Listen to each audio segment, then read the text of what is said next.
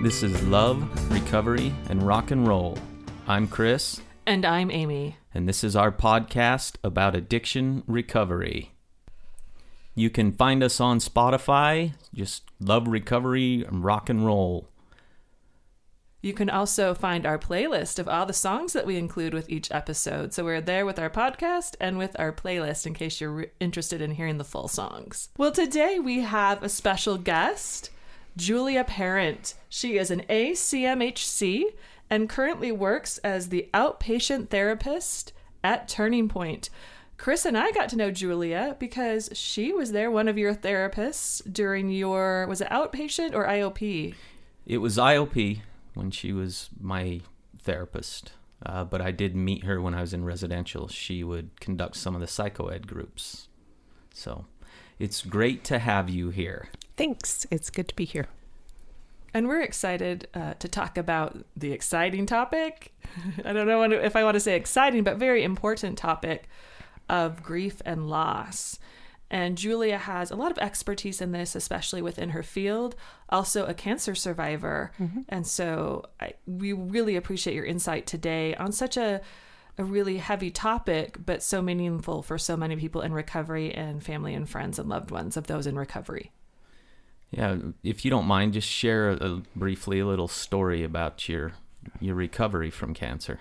I was diagnosed with breast cancer about 3 years ago now, and I went through about a year of treatment. And when I was doing that, I was also an intern at Turning Point, and that was hard. That was really hard to figure out how I get to grieve and also be a therapist. And it was also very fortunate and wonderful because I already had some training in how to grieve. And then I also got additional training in recognizing that I have a lot to learn.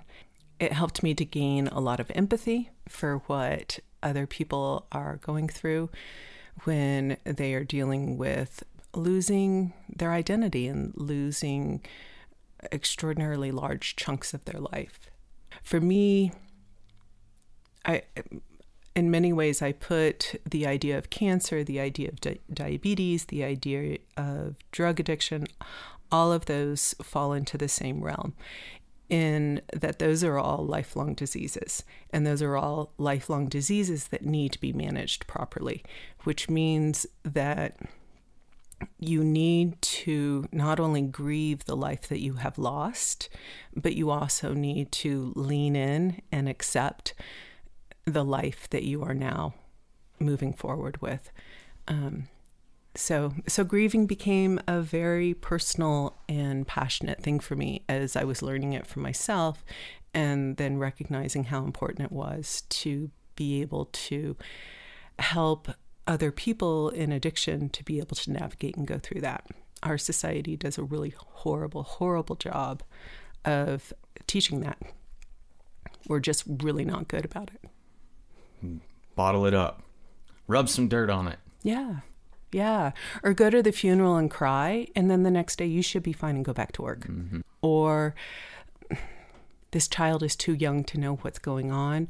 Let's just shelter them and not expose them to anything. And somehow that protects them. And ignore the fact that they might be going through an incredible amount of pain and loss and not knowing how to verbalize that and not knowing how to reach out. So at a very young age, we're taught that we aren't capable of handling emotions. We're not capable of handling loss. So take it from the top. Educate us on this. Okay. So I think it's important to kind of start, rather than starting with grief, we need to start with the fact that you have events occur. And by I use the word event rather than trauma because sometimes the events are actually happy events. It could be a happy event of having a child. We just did that a couple years ago. Right? And so when you have that child, it's something you're looking forward to. It's this beautiful new creation that's come into your life, it also means that you're losing sleep, potentially some sanity. It means that you're losing a lot of the independence that you had as a couple and as an individual. And so it's not always this horrible thing that's occurred. And I think that that's also something that's really important to point out, because sometimes with those happy events, the understanding that there might be some grief involved can build up a lot of shame. Like, oh my goodness, I wanted this. I wanted to have this occur in my life. I wanted to go and have a new job. So I shouldn't feel terrible about the job that I left. I wanted to move across the country. And the fact that I miss the people from before doesn't really matter. And so as soon as you start to care about that and you start to miss that, if you're having that message in your head, then you have the potential of adding shame onto that. And shame gets us where with addiction? Absolutely nowhere, or right back in it. Right. And so that's why I want to make sure to point that out, that it's not always this horrific, horrible, traumatic thing that we're grieving. I think that's really important to point out, because I honestly never thought about it that way. I really thought about grief a lot of negative life changes, death, divorce, the loss of a child, disease, and things like that. But I can really see the positive that creates conflict and change, right? Mm-hmm. Moving is change. Having a child is change, good and bad.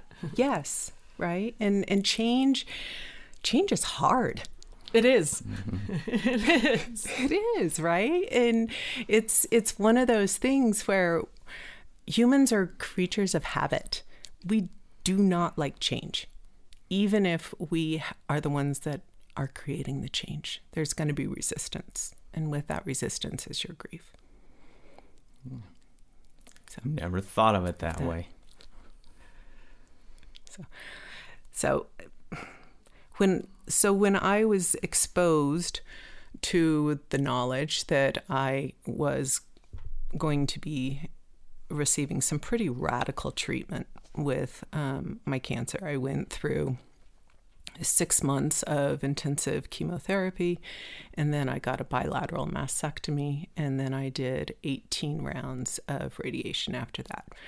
And I've been on a 2-year drug trial, and I'm almost 2 years in to hormone blockers. So when I say it's one of those things where it's like, this is a lifelong disease, that cancer can be similar to someone in recovery, where it's this attitude of like, oh, well, you're done. You're fixed. You're fine. And it's like, oh, wait a minute. That's not how it goes. No. Obviously you've been dealing with a lot of intense medical visits and procedures. And then there's that ongoing, you have to still go back on a regular frequency, even once they declare you proverbially cancer-free, correct? Correct. Very correct. And similar to recovery, if you're not making sure that you're taking care of those things and taking care of your body, and you're giving time to yourself and doing the self-healing and the self-love, and go to therapy. Therapy is awesome. But doing all of those necessary things, then you're not putting your health first. You're not putting yourself first, which potentially means that you are increasing the risk of having that disease come back. I would say that self-care, as I come to know it, is a pretty vital piece of recovery, and I could see where that would be the case, regardless of the disease that you're battling. Mm-hmm. For sure. That's where the grief comes in, because I don't know about you when you went through initially, but I personally had kind of a mindset of like, okay, I'm going to go deal with this cancer. Am I allowed to swear on here? We'd prefer you don't, within if it's reason. Necessary. Okay. So I had a not nice word for my cancer. Was this the F cancer? No, Okay. I called the cancer an asshole. I think that's a fair description. We can let you get away with that one. Okay. And my thought behind that was only assholes invade a space. And so this asshole has invaded my space. It's unwelcome. And so my mindset was, I'm going to get this asshole out of me. We're going to get rid of it, and I'm going to go on with life. So yeah, this isn't going to be a very fun year, but then I'll just move on and be good. And the more I got into that, the more I became aware of like, crap. No, I don't get to go back to my old life. I get to change my eating habits. I get to change my health. I have affected my entire family, and we are not going to be the same. And I get to grieve. I get to grieve not only having cancer, but I get to grieve losing my identity from before. And that recognition was really hard to absorb, potentially even harder than the initial diagnosis of cancer. So I'm curious, how was that? That's pretty similar to what I experienced. You know, early in recovery, I figured, okay, and I feel I committed to it early, that, you know, I am going to beat this disease, but I did fail, and then I just go back to normal. Everything's gonna be the same. And, you know, it was before I left residential that I realized nothing will ever be the same. You know, that was when, you know, basically I did a complete flush of my history, and, you know, it was kind of decided that I would flush everything away, and then I would determine what pieces of that life I can now reach back to and pull back together. Yes. Safely. Yes. So that was hard. The grief was real, especially the alcohol and the drugs I was using. Mm-hmm. The thought of not having those was terrifying. Yeah. For a while. Yeah. No, I've heard many times clients referring to their substance as their best friend. Mm-hmm. And having to say goodbye to your best friend is incredibly difficult. Especially when they're still alive and well. Right? Yeah. Just a phone call away. Right. They're like just waiting for you right there. Yeah, because they're not going to set the boundaries. You have to. Mm-hmm. And that's hard. It's a hard thing to emotionally do. I love that you gave that description, because a lot of times the way so I brought in this, like I was saying, I'm visual. I need to be able to look at something or my brain starts to go somewhere else. But there's a whole bunch of different models that are used in helping to explain the grief pattern, the grief cycle. A lot of them are very linear, and they're just not very accurate.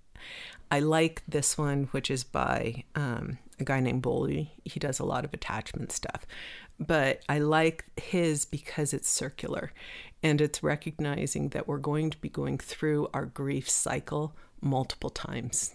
It's not just, I've gone through this, I'm good, I don't ever have to grieve again.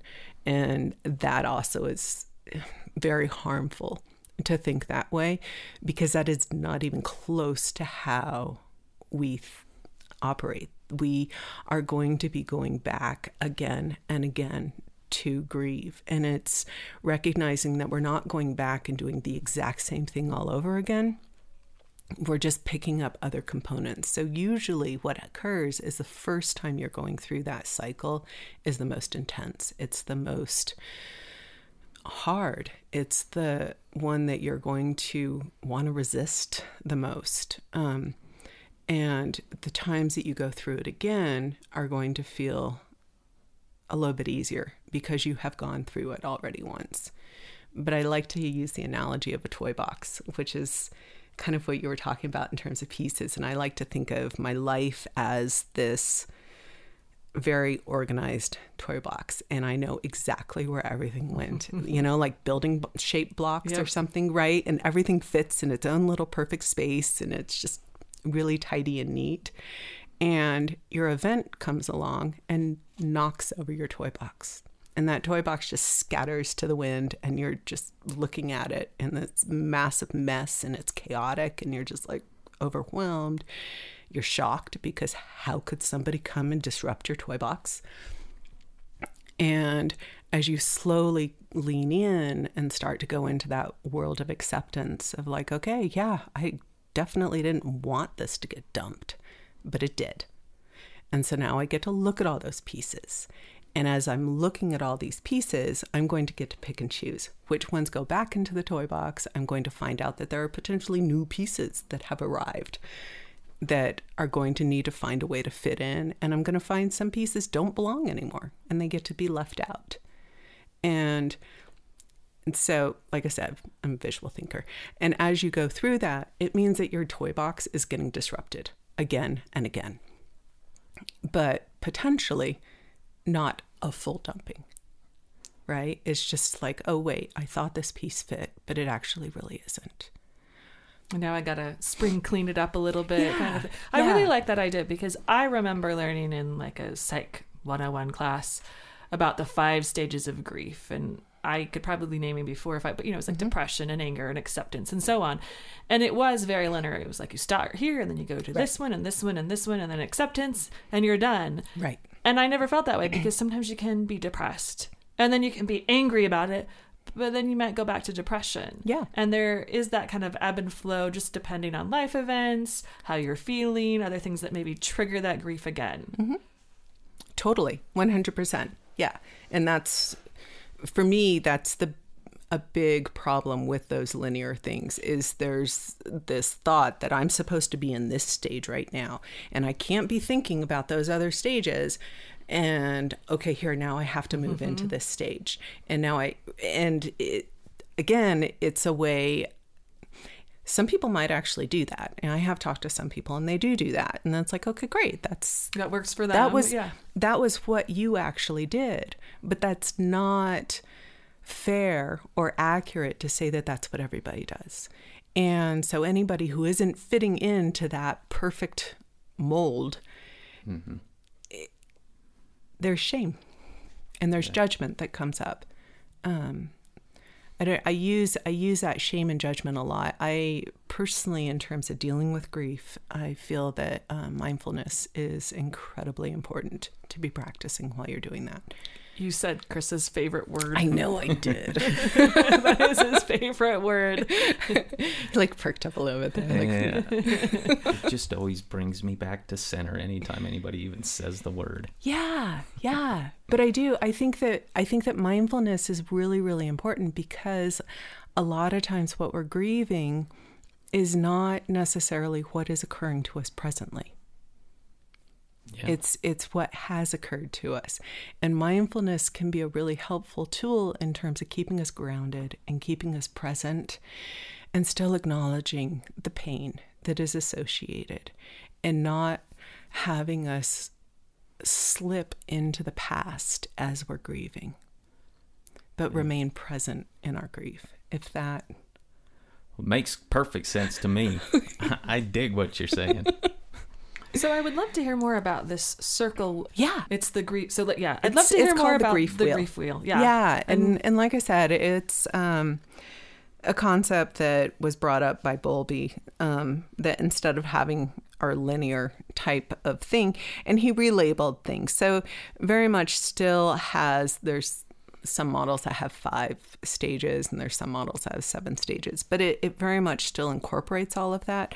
But it's a recognition that we wind up going into having our event occur. And when that event occurs, we feel a loss, like something just got yanked out of us. And like a baby. Like a baby. Right? Like, ooh, I love having my baby. Yes. I've seen you guys with your baby. I know you love having your baby. We do. She's so much fun. She's pretty awesome. And with that, right, it's this like, wow, I have my baby. This is amazing. This is wonderful. And I'm sleep deprived. I've lost my sleep. And I'm, what else? So sleep deprived, as well as, my time is not my own at all. Yeah. My time is now all about this tiny human who can't fend for themselves and they need me to do everything for them. Yeah. And as you come to realize all of these things that you have lost, there is the potential of being overwhelmed and shocked. Yes. That it can sometimes it can feel like this little ripple that comes and disrupts your life. Other times it can feel like a big Mack truck has just bowled you over. It really depends. And it's not even always necessarily what the actual event was. It's more the emotions and the way that you're reacting to it. I think that you're familiar with the concept of big T and little t traumas, right? So it's the idea that we have lots of things occur in our life and our brain is not necessarily weighing those all out on a scale. Our brain is more just receiving this event in and then responding to that event. And different people are going to respond differently. Different people are going to feel differently. If you are receiving information and you are feeling super centered and grounded and you're just in a good space, you're going to respond to that information differently than if you are feeling overwhelmed already. An example, last summer, I had 5 deaths occur in a 6-week time period. Oh, wow. And rough. It was rough. It was really rough. And the first one, it was like, whoa, okay, yeah, that's hard. It's really hard. By the time the 6th one happened, I was like, oh, I need some time off. I need time to really just center myself. And so, interestingly, though, the second one was probably the one that if you were to put it onto a scale was the heaviest. But the one that kind of knocked me on my feet was the very last one, because I had already been shifted to a point of not being able to receive more events. When you've had this big bundle of grief that you're probably just carrying around that can be so heavy. Totally. Yeah. And I was doing grief work through the whole thing. I was allowing myself to feel the shock. I was allowing myself to feel the protest and the resistance. And I was, encouraging myself to just lean in, and it's okay, right? That it's okay to not be okay. Mm-hmm. It's okay to feel angry and to feel upset and to feel all of those things. And the more we are able to actually lean in means that we're able to shift away from this level of protest and move into actually looking at that toy box that is scattered to the wind and start to rebuild those pieces. And so what the wheel talks about here is that we go into loss, then we go into our shock, which is, again, that's very subjective. It can be a couple seconds. It could be a couple days. It could be a couple weeks sometimes, more often in the couple seconds to couple days piece. And then that protest, that, if somebody has put themselves into a place of judgment, a place of, I was never taught how to grieve, I don't know what to do, they can potentially be stuck in that place of protest and disorganization for years, sometimes decades. Mm-hmm. And that's where that substance use would come in. What does protest and disorganization feel like, or how does it manifest to people? With protest, a lot of times you have anger. Okay. Rage, even sometimes. You have depression that can occur if it's been going on for a long enough period of time. Withdrawn, isolation. It can also be avoidance type behaviors, which is where the substance use would come in terms of like, I don't want to feel this. Mm-hmm. This sucks. Push that away. Also, that cyclical feelings and memories can come in, right? Where you're just stuck in a memory thought, or you're stuck in the past and it's just replaying, and you're really not able to have yourself be present. Is that That makes a lot of sense. Okay. And thank you for that Yeah. definition, because I think those feelings and how it manifests can be different in people, and it's nice to call those out and say this is what protest means. This is what you might be feeling. Yeah. And I think also importantly is, how do you deal with that? How do you, in a healthy way, make sense of it and move forward, so that, and give yourself permission to grieve, all in the same box. And it's hard. It's really, really hard. And so I don't think anxiety also can come into that. So again, it depends on how that person is reacting. There are some people who grieve and never feel anger. They don't. And that's okay. There isn't a set right way to grieve. And so that's also why I really don't like that linear thing, because anger is one of the things in there. And it is an isolated step.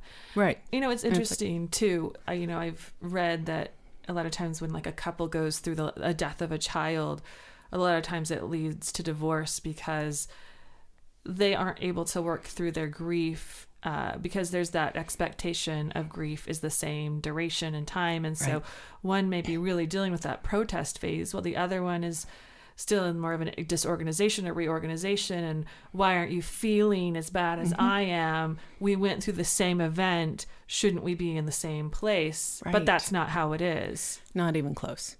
No, not. Yeah. Thank you for sure. That's also important when you're grieving, that similar to addiction, that you have a grief partner. In the recovery world, there's a lot of language in terms of having an accountability buddy. I don't think I said that right either. So, how would you say that word?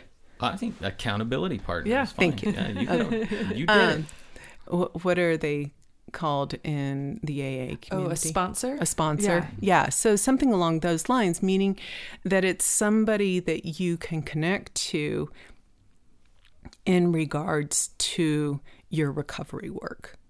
It isn't necessarily your best friend. It isn't necessarily your marriage partner. Sometimes it is, but not always. And so similar to grieving, it's important to make sure that who you're surrounding yourself with are people who understand that you need to grieve, and that you need to grieve in your own time. That they're not trying to push you along into the next step. They're just there to help support you. And with that support is the communication of I accept you, which is then helping that person feel loved and feel accepted and be able to lean in on their own and go into the next step.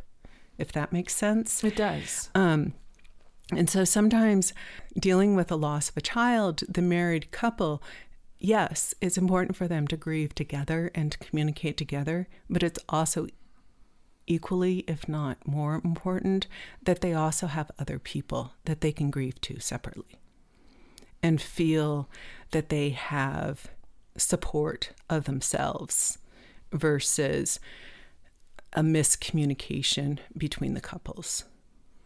And while we're on that, I just, because of our situation, which, Amy was right from the start, was great, but my addiction was unknown to her. I had hid it so well.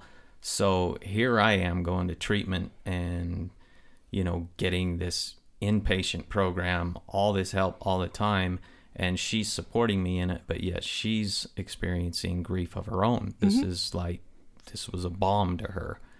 And so she's trying to help me along, but going through her own stuff. And I didn't recognize that initially. So it was just all me, right? Yeah.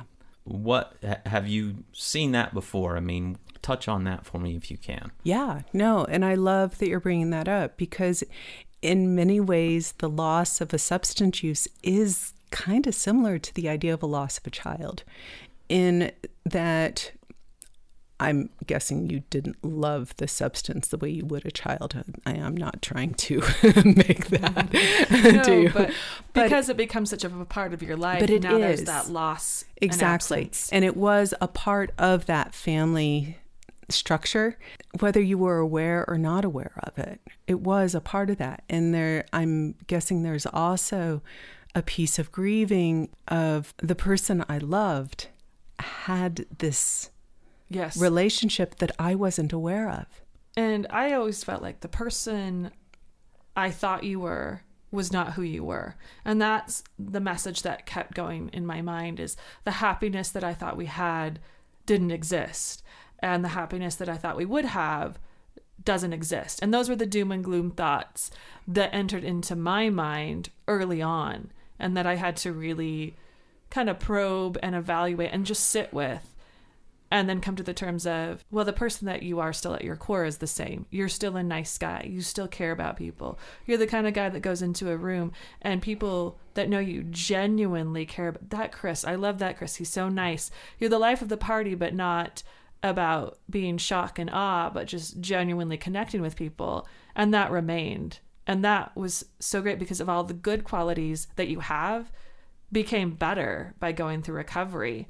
And the happiness that I wanted to have as a family into the future became better because of going through this experience, but really going through the experience, really accepting it, and really trying to understand it and talk about it, at least for my experience. I love it because you actually just walked yourself through that grief cycle.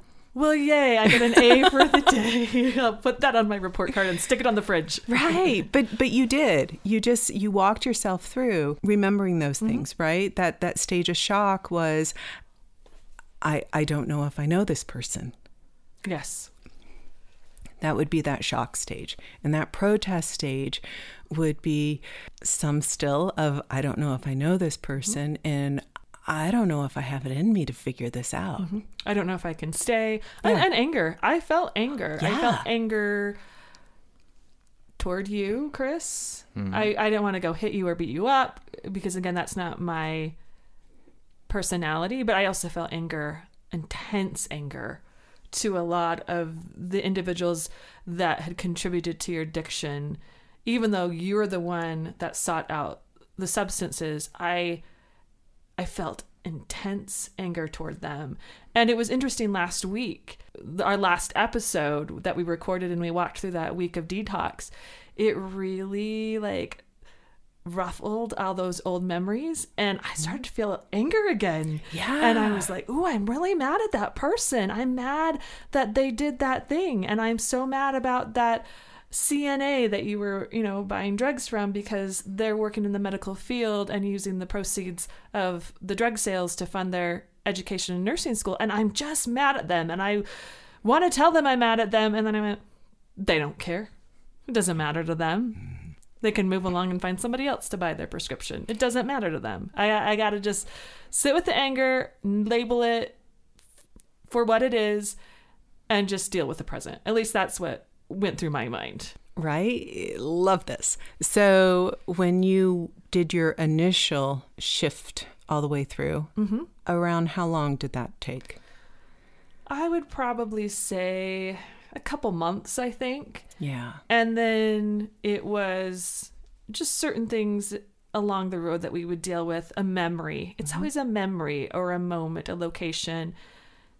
And you're going, oh, that hurts my feelings, and that hurt comes back, or that anger comes back, or that, oh, that didn't happen, but I have to accept it for what it is. And I can't really tell you now when those moments come up, because they can just come out of the blue.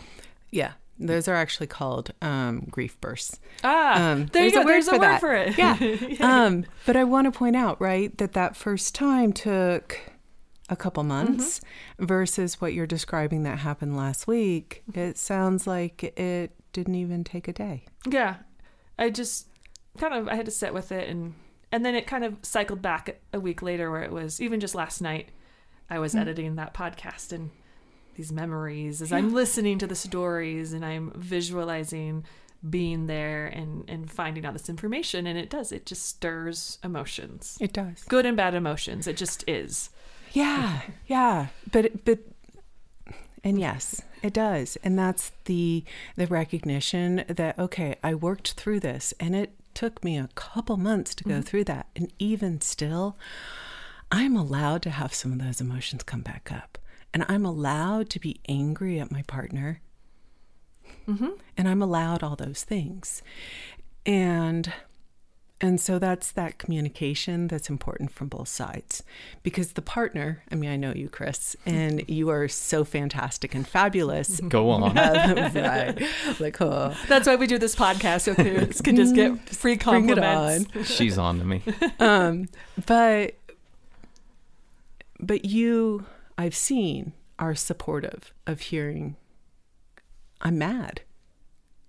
And that helps to validate your emotions and your feelings. It's huge. It's massive, which means that you guys are both able to be moving forward in a relationship, recognizing that your relationship that you have now is not the same relationship you had before. And potentially it might be even better, because that communication is much more honest and transparent and real. Our communication is so much better than it probably ever would have been by going through these experiences, and that I'm grateful for. Yeah, communication was not one of my strong suits before I went to treatment. I was horrible at it. If there was any kind of disagreement or argument, not just with her, with anybody in my life, it was like, I'm out. We're not going to talk about this, especially if I was losing the argument. And I'm more of I want to talk about it in the right context and hear both sides, and can we make sense of it together? I guess I am kind of touchy-feely, even though in general I'm more of a closed person. I'm not a hugger. You're a hugger. I'm not a hugger. I'm more of a talker. One of the best, I'm told. So then looking at how in recovery, it's important to have an accountability partner or the sober living or the sponsor. Thank you. I don't work very closely with AA, and so that word just doesn't stick in my brain for some reason. But the equivalent to needing a grief partner and needing to have somebody who is available for you and gets it. So I'm curious, did you have people that were not Chris that you talked to during that? I had a therapist that I still see, and I ended up trying to do more appointments once your addiction came to light and you were in detox and rehab, just so I could have somebody with that experience and guidance. I also spoke a lot to my sister, who has never experienced this, but is very empathetic and very wise. And I spent a lot of time talking to her and my mom. And through my sister, she introduced me to somebody that she knows really well that had gone through a very similar situation with her husband. And I remember, it's so nice to talk to somebody that is in my boat, because the people that are in my boat, I know they exist, but they don't talk about it. And there's no easy way to find them. And I wanted to find somebody that could help me make sense of those feelings and tell me, yes, I felt that too. It was nice to go, yeah, I felt that too. And let me tell you more how I felt. And it may be different for me, but it was really really cathartic. So I would say a lot of different people in my life ended up being a grief partner, whether they realized it or not, even if it was just for a moment of an evening of their time, or for more of a paid therapist that I was going to on a weekly, monthly basis. I love the people that you've listed off, because what I'm hearing from that is that you selected people who you knew would be good listeners. Yes, and they really were. Yeah, and not coming at it from a place of judgment. Mm-hmm. And with that person that you reached out to, who had a spouse that was also in recovery, being able to talk to them and feeling support from them. It's like a grief group. It is. It was this informal grief group that now, until we talked about it, I didn't really even label them as such, but they were so comforting to have in my life. Yeah. Yeah. And that's really important in grieving. In any type of grieving, that you find people who are available. And like I said, it isn't always necessarily the partner. Sometimes it is, but it really needs to be, if even if that is a case, it needs to be the partner plus other people. So when I was diagnosed with cancer, my husband and I talked to each other a lot. If you know my husband, you can understand why we talked a lot, because my husband also talks a lot. I actually do know your husband, and I was so impressed with how he handled going through your cancer together. And he wrote this beautiful poem. Is that the right term? I know he does like slam poetry and other types of storytelling and he's a man of many talents, and it was just very raw and emotion, and I loved it. And I loved how he would share on social media the highlights and the lowlights of your journey together. Yeah, which was very much one of his ways of grieving. His performing that piece, he would allow himself to grieve on stage many times while he was doing that. So he had other outlets, and I had my therapist. He actually also went to a therapist during that time, and he had friends that he talked to, and I had friends that I talked to. And that meant that when we came together, that we were able to connect as a couple and not start forming some codependent type relationship, and actually working together and healing together, and being able to see more clearly that it was really okay that we weren't always on the same level of grieving, and that we were seeing different things while we were grieving, and all of that was okay. And I'm not sure if we had only stuck to talking to each other about what was going on, if that's what would have been happening for us. Because that's where it's this piece of like, well, wait a minute, I'm here. Why haven't you already gotten here? And I managed to work through that piece. Why haven't you? Or I'm going through the cancer and I'm the one getting all these treatments. You're not allowed to break down here. Yeah. It's a little different, I think. Well, it's a little more sympathy sometimes, but she was very empathetic with me. But, right. Always. And here's the thing, right? I mean, so withdrawal symptoms and chemo treatment, so many similarities to pause and chemo treatment symptoms. A lot of it's ironic actually, a lot of the medications that are prescribed to somebody going through chemo in terms of ways to help manage the side effects are the exact same medications that are prescribed somebody while they're experiencing pause. That's interesting. And pause sucks. Super similar. It's unpleasant. Yes. Oh my gosh, it's terrible.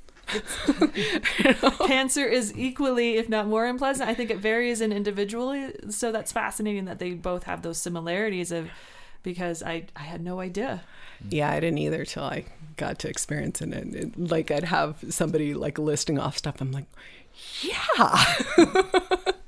I know exactly what you're describing here.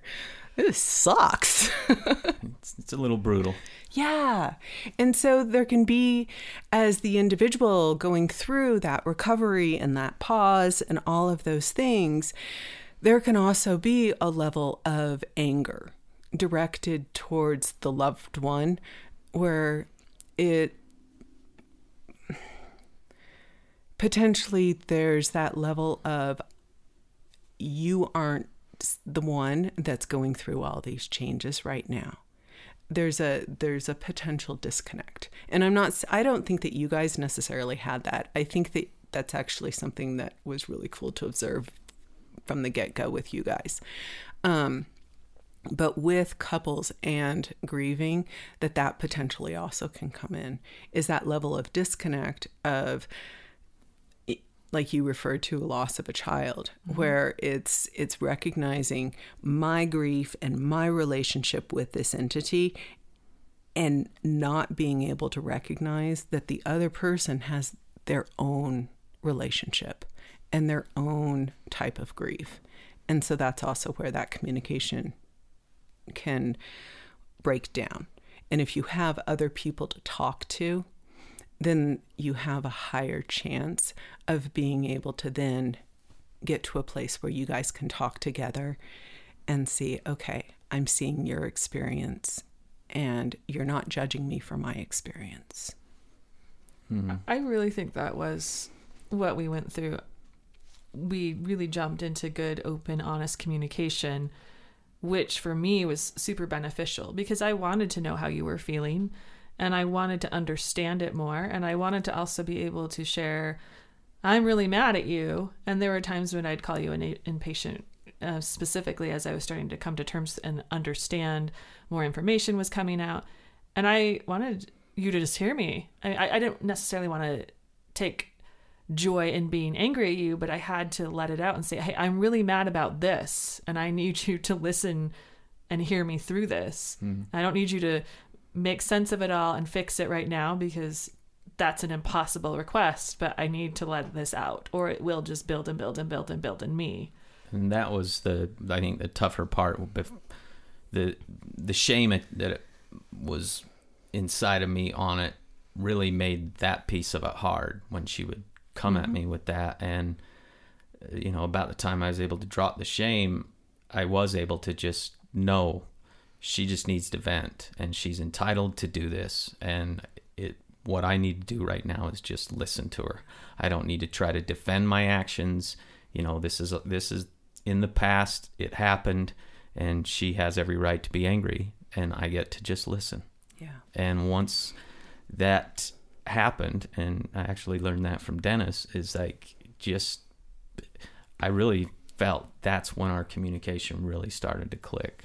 It really did. And as far as pause goes, we knew it was coming. I mean, they taught us that. It was part of the binder. I read up on it consistently. You asked me to read on. That was awesome to say, hey, Amy, I need you to educate yourself on this because I think it's going to happen more likely than not. And it was so helpful to know what to expect and also be able to ask you exploratory questions, not judging questions, but more of, hey, tell me what you're feeling so that we could label it and go, you know what? That sounds like pause. Yeah. All right, cool. We know what this is. So let's find some good strategies to deal with this in a healthy way. That's right. I'm going to go to sleep for 2 months. Wake me up. I wish we could all do that. Yeah, that would be kind of nice.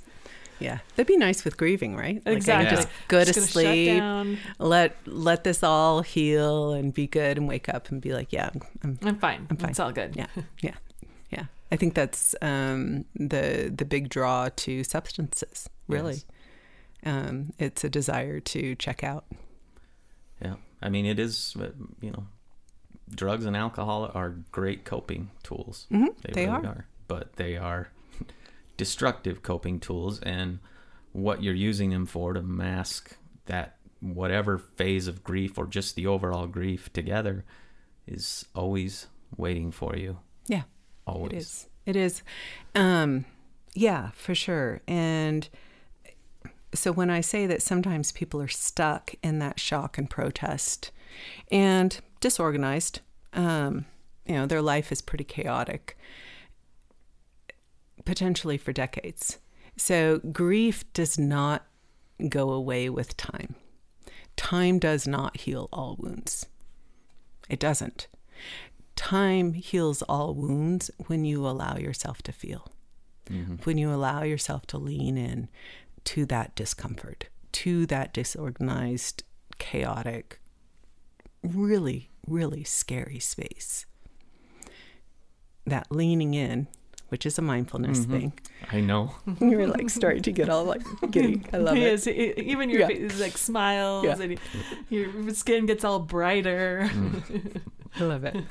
But that's part of that piece. And so that's also, I think, why the more I had myself acknowledging that I need to figure out how to grieve, and what grieving looks like for me, the more passionate I became about it for other people, because it was the recognition of if somebody is not actually taught how to grieve, and somebody is not given the space to be able to grieve, they are not going to get better. I've had some clients that grieve in treatment things that happened to them 20, 30 years ago. And that's heartbreaking that they have had to carry that extraordinarily heavy, heavy load for such a long time, simply because they weren't exactly sure how they were supposed to deal with it. For you, in terms of, I'm curious, your recovery, what would your grieving, like, I'm curious what that looks like on the grieving wheel. Well, I think that, obviously there was a grief. I do recall, I think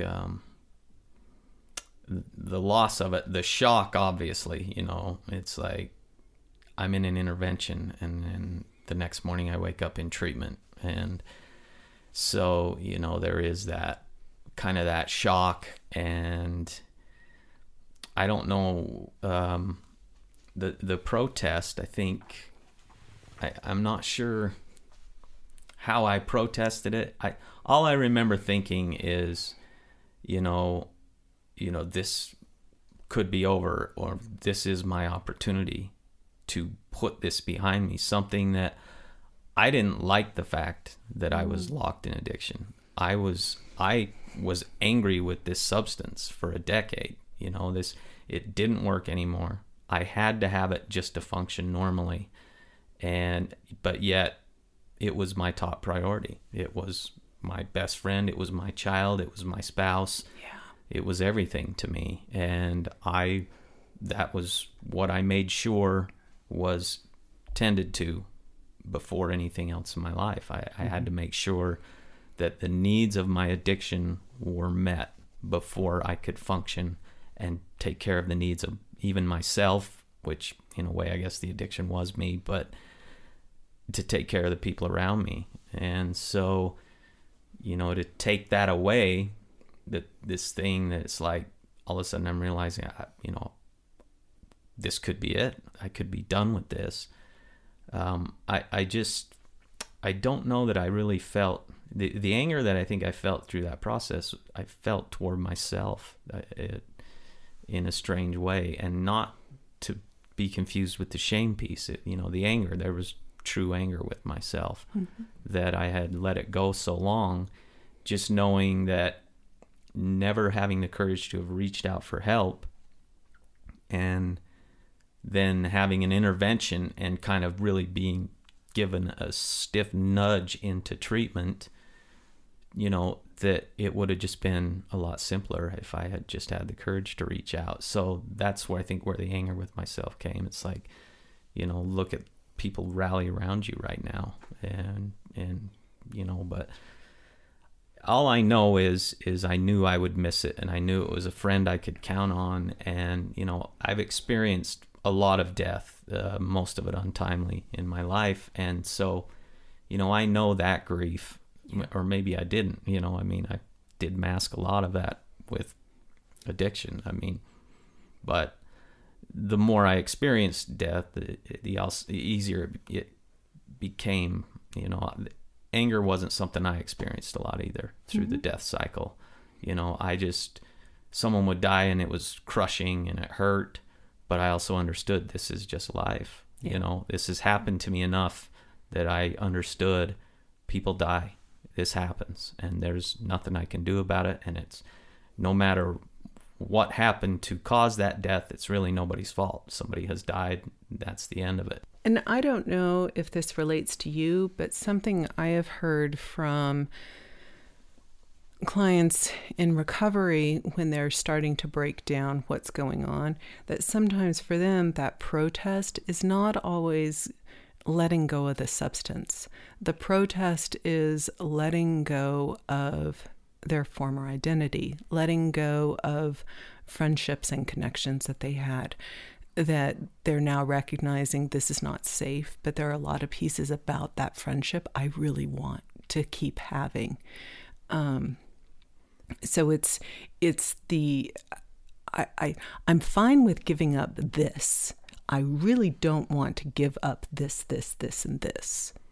Yeah. And that's where kind of more of the disorganization of grief that's what it felt like. And I don't know that I felt a lot of protest because, my main goal initially was to prove that I was serious about this and I was willing to do whatever I needed to do to start to earn trust back. So, but the disorganization of, here's all of this stuff and I don't know what's good for me and what's bad for me right now.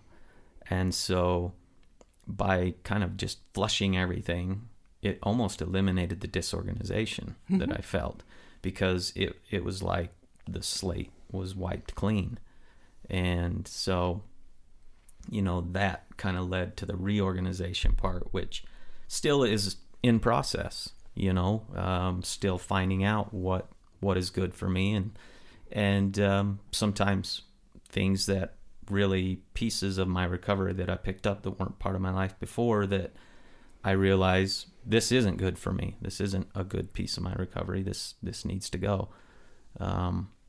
So, that it's hard for me to speak on it, because as I look at these stages of grief here, that's really, there was a grieving process for this, but merely in the sense that, am I going to be able to move on without this? Yeah. Can I really make it? Because most of my adult life, I had something, and just happened at that point in my life, I had a whole lot of something.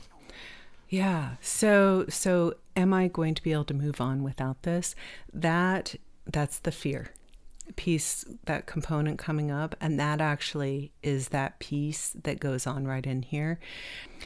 It can be, I like to think of that as kind of a tipping point, that potentially a person might go into this is really scary. Can I do this?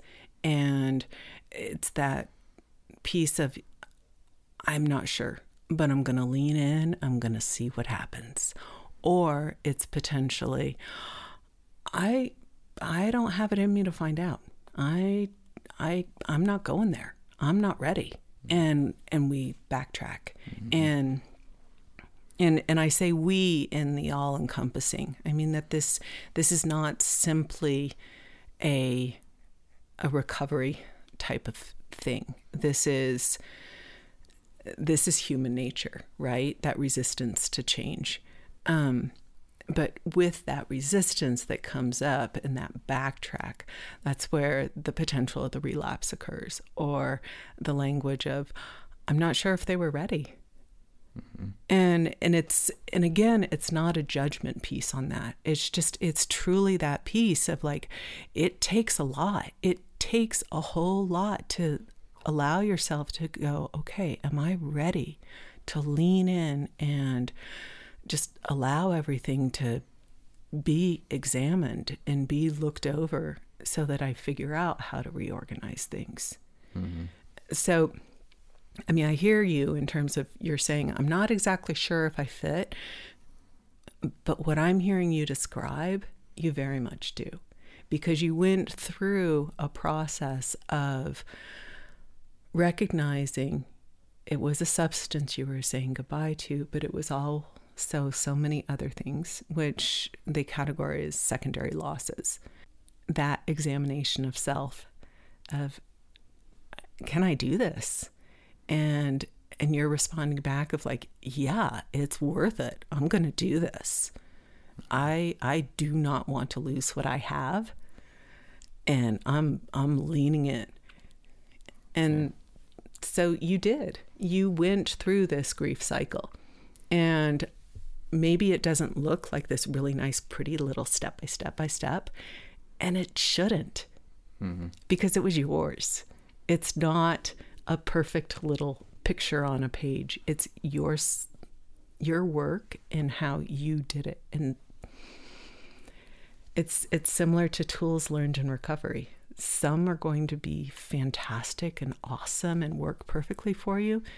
And others are going to be like, yeah, it's a good tool, but it doesn't fit for me. And it's the same thing with grieving.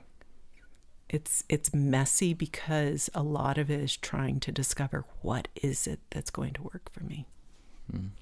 So I would like to ask, we talked about some of the tools to manage grief in a healthy way, like having good grief partners and a grief circle that you can rely on, whether they're therapists, close friends and family. What are some of the other ways to really feel your emotions in the right way so that you're not trapped in a very negative space where grief is overwhelming? Mindfulness. Mindfulness can just be great because so much of the practice of mindfulness encourages you to remain grounded, remain present, and lean in, and allow yourself to gain strength in knowing that you are capable of handling something. And that is so much of grieving. Our bodies and our brain, and I say bodies just because bodies hold emotions. So our bodies and our brains are incredibly knowledgeable if we give it the space, if we give it the time to experience that. And so it's the acceptance that I'm going to be okay if I lean in, because my body and brain are going to allow me to feel something to a point, and then I'm going to start to naturally pull back and give myself a break. And there's this ebb and flow that occurs with grieving.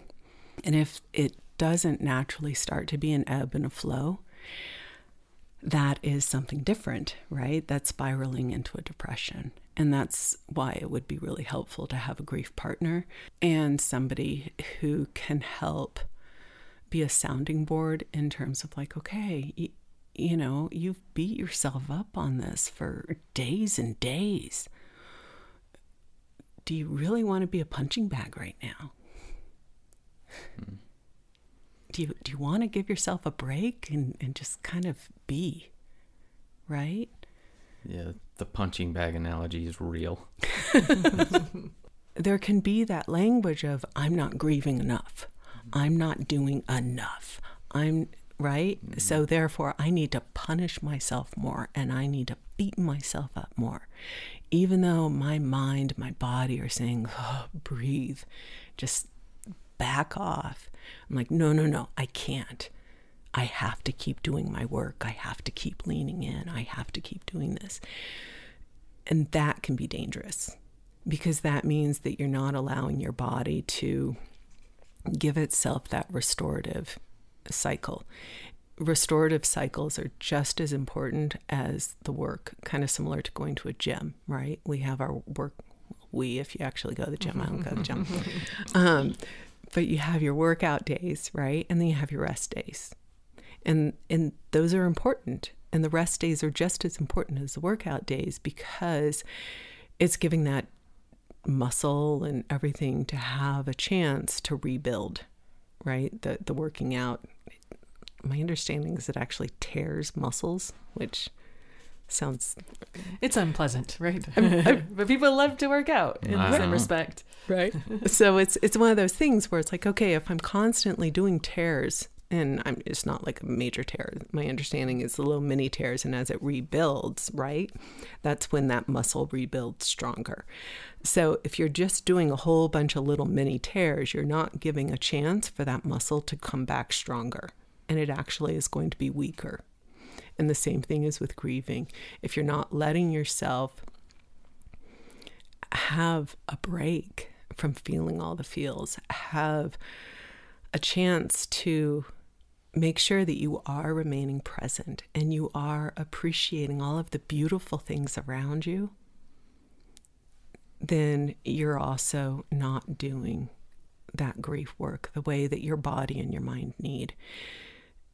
And that also can be a part of the misunderstanding that society does. Mm-hmm. That there's this like expectation of, wait, you just experienced this horrible thing. Why are you laughing? Mm-hmm. Or on the other end of that spectrum, it's been so much time. Why aren't you through this yet? I think putting a timeline on it, that's one thing I would say about grief is take your time to do it so you can do it right, so you can get through it. Don't listen to timelines. Don't follow it. That is dangerous to me. Very, very dangerous. And that's that component of making sure that you have a really helpful support network of people who are giving you that space. So you can potentially have a best friend who, if they're giving you that language of, wait, really? It's been a month. It's been a year. Really? We're talking about this again? It doesn't mean that they're a bad friend. It doesn't. It just means that they're not a good grief partner. Yeah. That's a well-said statement. Because not everybody has the capacity to really be a good grief partner, and that's okay. Mm-hmm. Similar to accountability partners, right? Some people are like, look, I don't want to call you out on stuff. So I could talk about grief forever. I really could. Like I said, I feel like the more that as a society we come to understand that grief is just a part of our daily lives, and the more we are able to teach everybody how to grieve, the easier it is to handle unpleasant things and change. And so I love that you guys asked me to come in to do this, because I really feel like grief and loss not only hits recovery as an extraordinarily important component to it, but just people in general. And the more that we're able to get out there that grieving is such a personal and very, I don't know what the word is, but just something that occurs for everyone. Yeah, so it is a universal part of the human experience, but we all experience it in a different way and in a different timeline and emotional feeling aspect as well. At least that's what I'm getting from our conversation in general and my personal experiences. Yes, no, thank you. And I love you putting into that nice little pretty little package. You're welcome. That's what I'm here for. But I appreciate the time. Thank you. Thank you for joining us. I really appreciate it, Julia, and I appreciate all you've done for my recovery. Well, it's always good to see your face. And yours as well. Okay. So the song that we have selected, Julia picked it for us. Yeah, I was going to say, we didn't select it. We asked Julia what songs or song really helped you deal with the grieving process as you went through cancer treatments. And so you picked a lovely song. I'll let you introduce it and talk about what it means to you. It's Just Breathe by Pearl Jam. I stumbled across this song, I can't remember. I think it was towards the end of my chemo treatments as I was headed into my surgery. And I really appreciate the way that grief is articulated in this song, and that there's this level of acceptance that this is happening, and this is happening whether I want it to or not. And there's this lovely, it goes into the mindfulness, the just breathe, of just leaning in and just breathe, and allow yourself to feel the feels. So I shed many and many tears to this song. Well, give it a listen, and thanks again, Julia, and everyone have a great day. Yes, I understand that every life must end.